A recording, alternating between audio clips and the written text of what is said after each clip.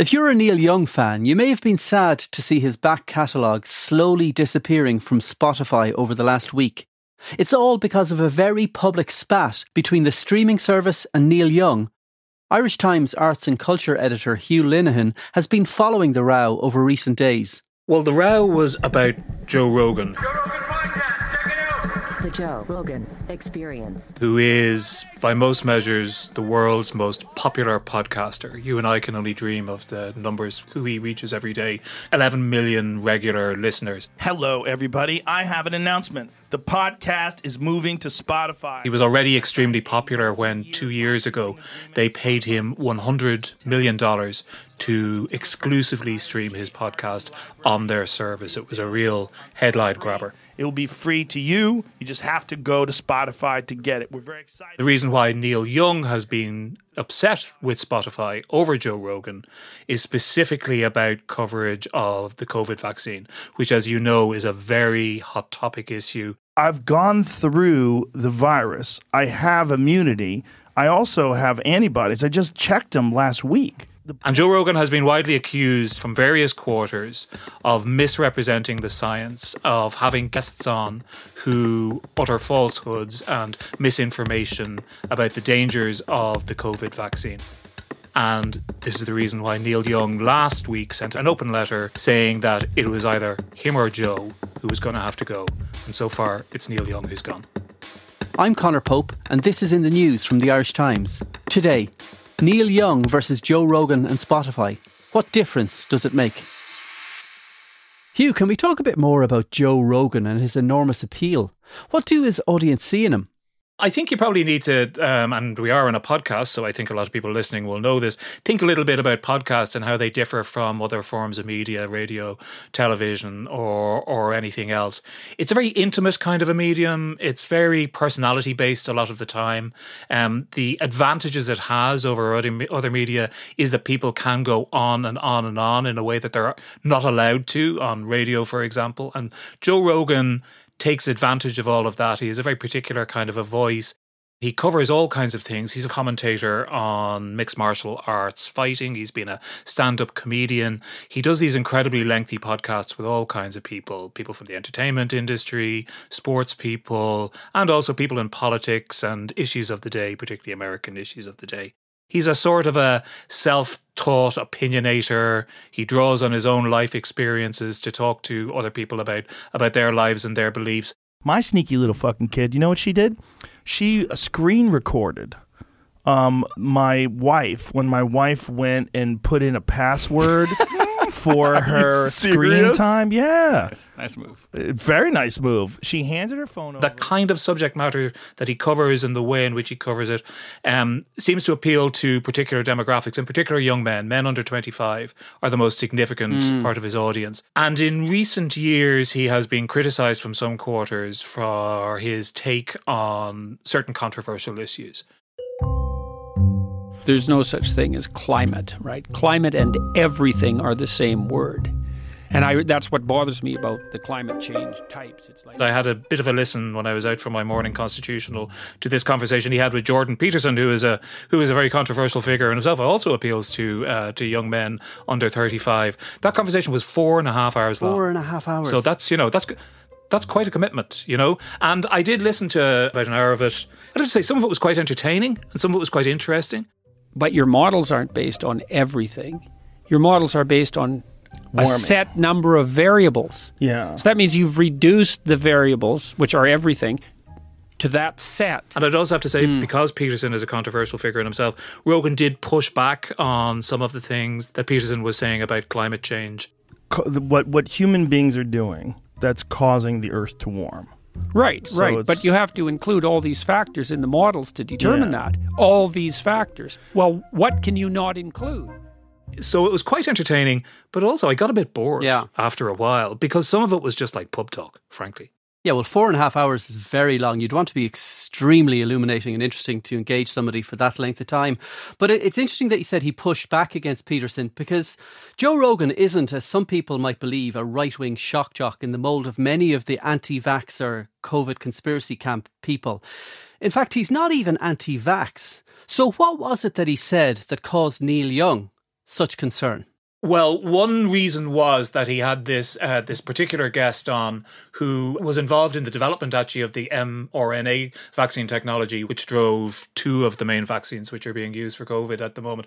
Please tell everybody what your history is and what your degrees are and what you do. Okay, so I'm going to do the short version. Okay. So this can last for an hour if we go into the whole history of mRNA vaccines and all that kind of stuff.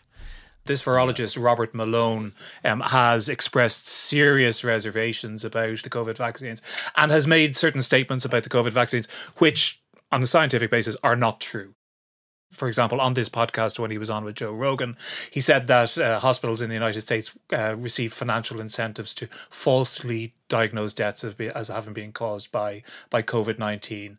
I think it's like $3,000. If someone is hospitalized and able to be declared COVID positive, they also receive a bonus. I think the total is something like $30,000 in incentive if somebody gets put on the vent. And he also made an assertion about the way in which world leaders had, I quote, hypnotized the public into supporting vaccines. So the first one of those is factually incorrect. The second one of those is a strong opinion, which in my opinion is not borne out by the facts. So that was that particular podcast, and it's not the only one, but that's the one that provoked a bit of a storm and a petition, a letter from almost 300 scientists and doctors complaining to Spotify. And of course there's a really interesting question in this, which is, what is the responsibility of Spotify? If you on this podcast had Robert Malone on and he said some of these things and they weren't questioned, people would have legitimate questions about what responsibility that the Irish Times bore for that, and the same would be true if we published an article by the same professor. Does the same apply to Spotify? Spotify very often tries to shield itself with the same defense which is used by the social media platforms, Facebook, Twitter, and so on. You know, we're not publishers. People publish here and we'll take stuff down if we're told afterwards that it's a problem. But surely it's a little bit different if they've paid them $100 million. That makes them closer, in my mind, to a publisher in that case. So there are some interesting questions there about who's responsible. And what did Rogan say when he was told that the hospitals were incentivized to falsely report COVID deaths or whatever it might be? Did he push back on it, or did he just accept it as a fact? Not really. He didn't really push back on it. The extreme example, just to show the absurdity, if the patient comes in with a bullet hole to the head and they do a nose swab and they come up PCR positive, they're determined to have died from COVID when in fact they died from lead poisoning. That's real? Yeah. So they've really done that with gunshot victims, car I don't know about, victims. yeah, for sure, trauma and other things. I've seen that said, but I've always thought that's ridiculous. There's no way a hospital would do that. It's not. You're quite right to say that he's not, you know, he's not the sort of alt-right extremist that we're familiar with, unfortunately, over the last few years. He's not even, an American right-winger in the mold of Fox News. I think he much more styles himself as a free thinker who'll say anything. You know, he's not going to be prevented from saying what he wants to say, and sometimes those things will upset snowflakes like Neil Young, or indeed, other sorts of people. But I think it's true to say that there is some validity to the criticism that over the last couple of years on a couple of issues, he has, and you'd really have to, go through and decode all these podcasts to see how serious this is, but he's become a little Trumpier, I suppose would be the shorthand version of it, when covering American politics as the culture wars go deeper and deeper. So he has a tendency in my listening, and I have to say I don't listen to him all the time. I really don't. I don't have the time. Yeah. But he has a tendency to kind of construct a sort of a sentence where it'll be sort of, of course, none of us like Donald Trump, but my God, Joe Biden's making a mess of things. So there's a little bit of a leaning here and there. There is an openness and an enthusiasm to certain kinds of anti-vax opinion, which is slightly at variance with pro-vaccine people who he has had on, it should be said. So it's not a question of, it's not a stream of propaganda, but there is a general sense, and maybe, the reality is that probably reflects both the division of opinion in the United States, and if the majority of his listeners are young men, and probably predominantly young white men, that probably reflects their own opinions from what we know about American politics these days. And of course, raging against the corporate machine is not new for Neil Young. And going right back to the 1980s, he was railing against the commercialisation of music. Can you tell us a little bit about that? Yeah, it's funny, you know, Neil Young has always been extremely political. I mean, go all the way back to those classic albums, which most people will know, After the Gold Rush and Harvest, and think about songs like Ohio, about the shooting of students at Kent State, or Southern Man, about white supremacism. But in the 1980s, which of course were supposed to be, you know, very apolitical for music compared to the 60s and the 70s, they weren't apolitical for Neil Young. He was always kind of picking up on political issues which maybe nobody else spotted. So very famously, you know, around the time of the launch of MTV, when music was very glossy and commercial, Neil Young released a song called This Note's For You, which was a spoof on This Bud's For You. Ain't singing for Pepsi. Ain't singing for Coke. Which was attacking the commercial sponsorship, which was attaching itself more and more to live gigs and to bands and to festivals. This note's for you. Let's talk about some of the issues on the album. For instance, we'll start off with This Note's For You, the title track. Corporate sponsorship. Well, it's, it's not for me. It's for other people. He didn't stop it by his boycott, not surprisingly. If anything, it's got more and more extreme, that kind of intertwining of commerce and music. But what he did do is draw an attention to it in a way that that other people didn't manage to do, and it made it part of the discussion. And since then, over, I suppose, 20 or 30 years, again and again, he's done this sort of thing. So he was an early protester against the Second Gulf War, and released a number of songs and an album basically decrying the Bush administration's behaviour in Iraq. He's been a long-time campaigner against the oil industry and the XL pipeline, which is a very controversial pipeline from Canada to the United States. He's been involved in the ongoing debate about music streaming itself, actually, and Spotify. His main beef with it was not financial, which is what most musicians have a problem with in terms of how much money they manage to make out of the whole thing these days. It was about the quality of the music, the compression of digital music, which is required to stream it on music services. I mean, you think digital music has done what to music? Well, it's certainly made it into a content. Yeah. So it's content now. It's not music. It's content. When and it's consumer content. Yeah. So in music, when I was it's playing, not the sound that you. It's not the feeling and the whole thing. Right. It's consumer content. It's almost like consumers are little lemmings, and here's your little cheese. You know. And he actually went to the extent of setting up his own personal music streaming service, which only lasted for a year or so, but then it went belly up. It is just a little player and a huge ecosystem supported by the player called Pono World. And these are all the songs that everybody knows, and except now that you can hear all of it instead of just a small percentage of it, which the MP3 is capable of producing. I mean, you think digital music... But to be fair on that issue as well, it was taken on board. Tidal, which is a somewhat more commercially successful music service, took on board some of those issues. And more recently, some of Spotify's competitors, like Amazon, have done so too.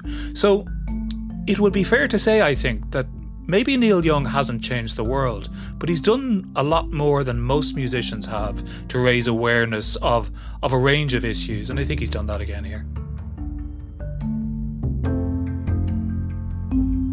Coming up, as more artists join the Spotify boycott, what impact will it have on the streaming service?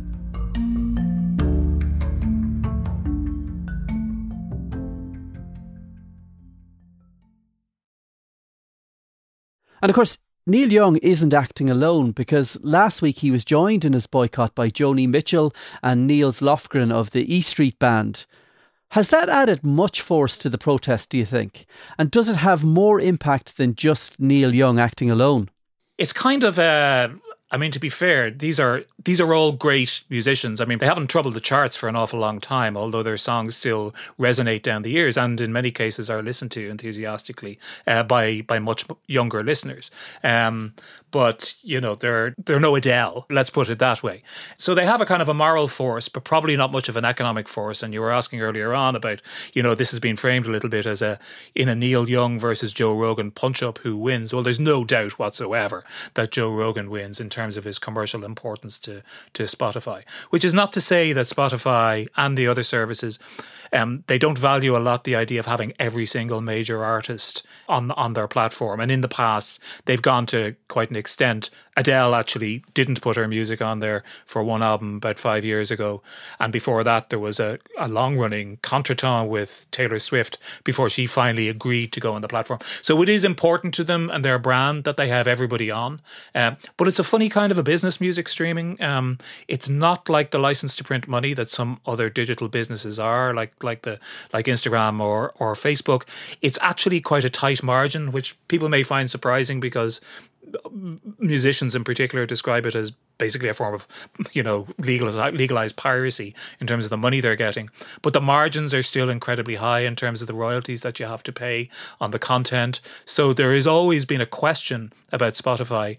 It is the biggest beast in the music streaming jungle, but there are competitors out there who have deeper pockets like Apple and like Amazon, and it always needs to stay ahead of the curve.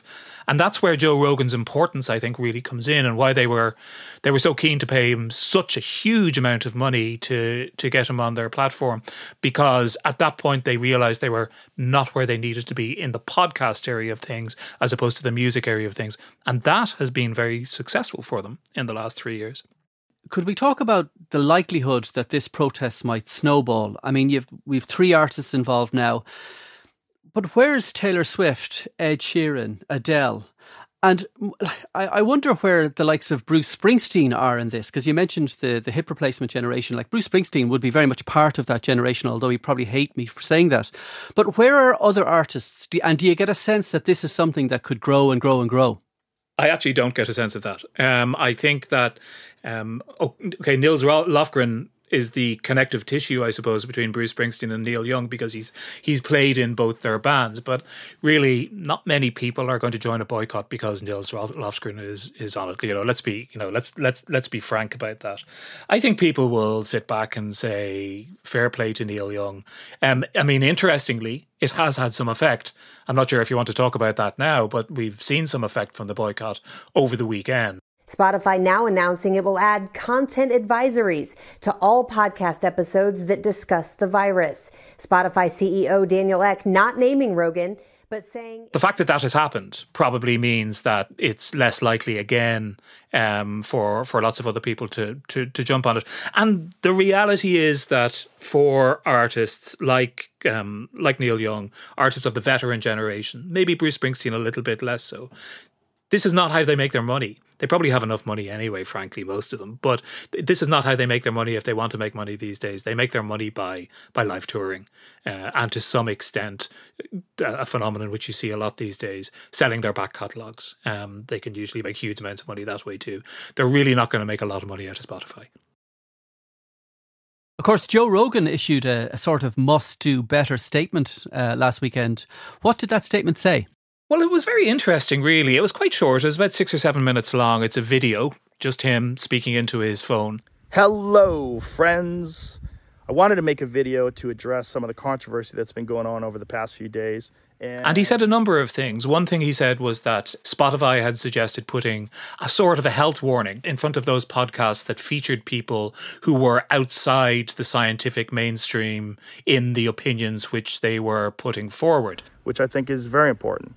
Sure, have that on there. I'm very happy with that. So that's obviously a discussion that he's had with Spotify over the last while, and you could argue that that's a concession of sorts. And he also said, and I found this particularly interesting, that in future he was going to give more consideration and more thought into offering all the different points of view on contentious issues, including the views of those who might be regarded as being in the scientific or political mainstream or establishment. I don't want to just show the contrary opinion to what the narrative is. I want to show all kinds of opinions so that we can all figure out what's going on, and not just about COVID, about everything, about health, about fitness, wellness. Which is kind of interesting if you think about it. This is one of the most powerful media figures in the world, and you never thought about doing that before.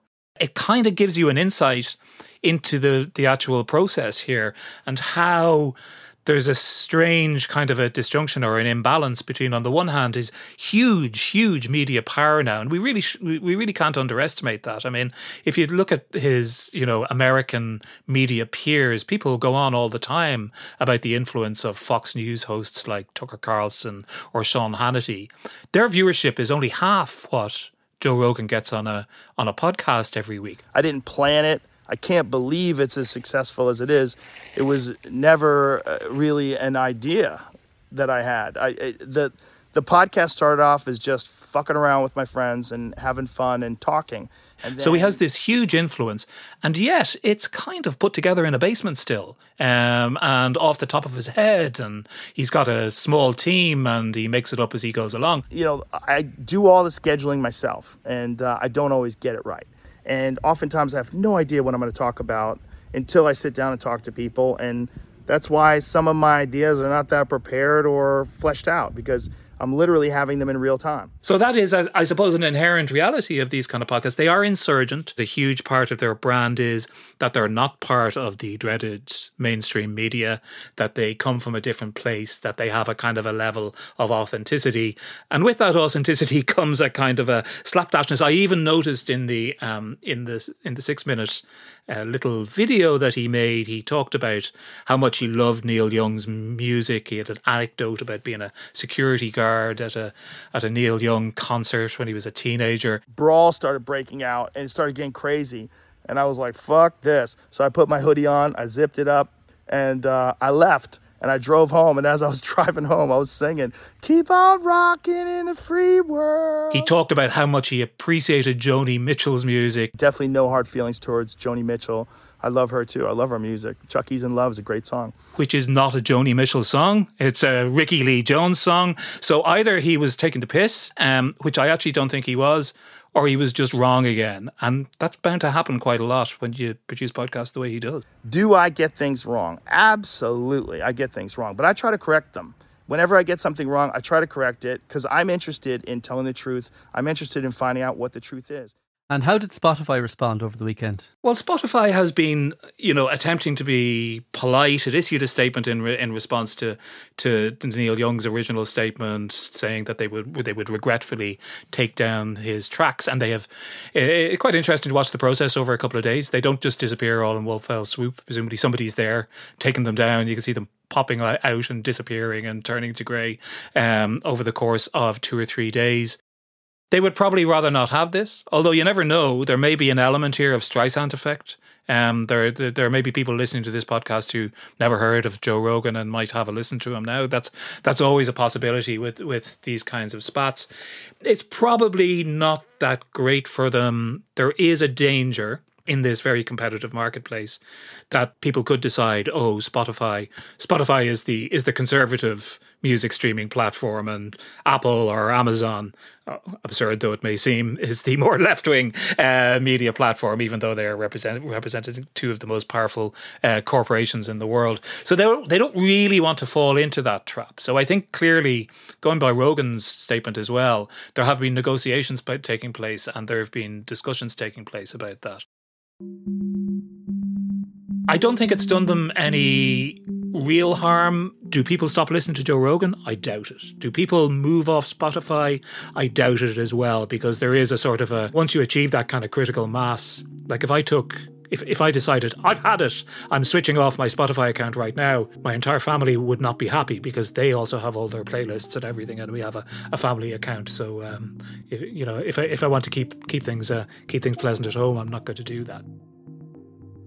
To come back to your point, which I think is correct, there are valid criticisms of Rogan, there are valid criticisms of the podcast, but it's not the case, although some people claim it is, that they're platforming fascist alt-right propaganda on a regular basis. It's a little bit more nuanced and complex than that.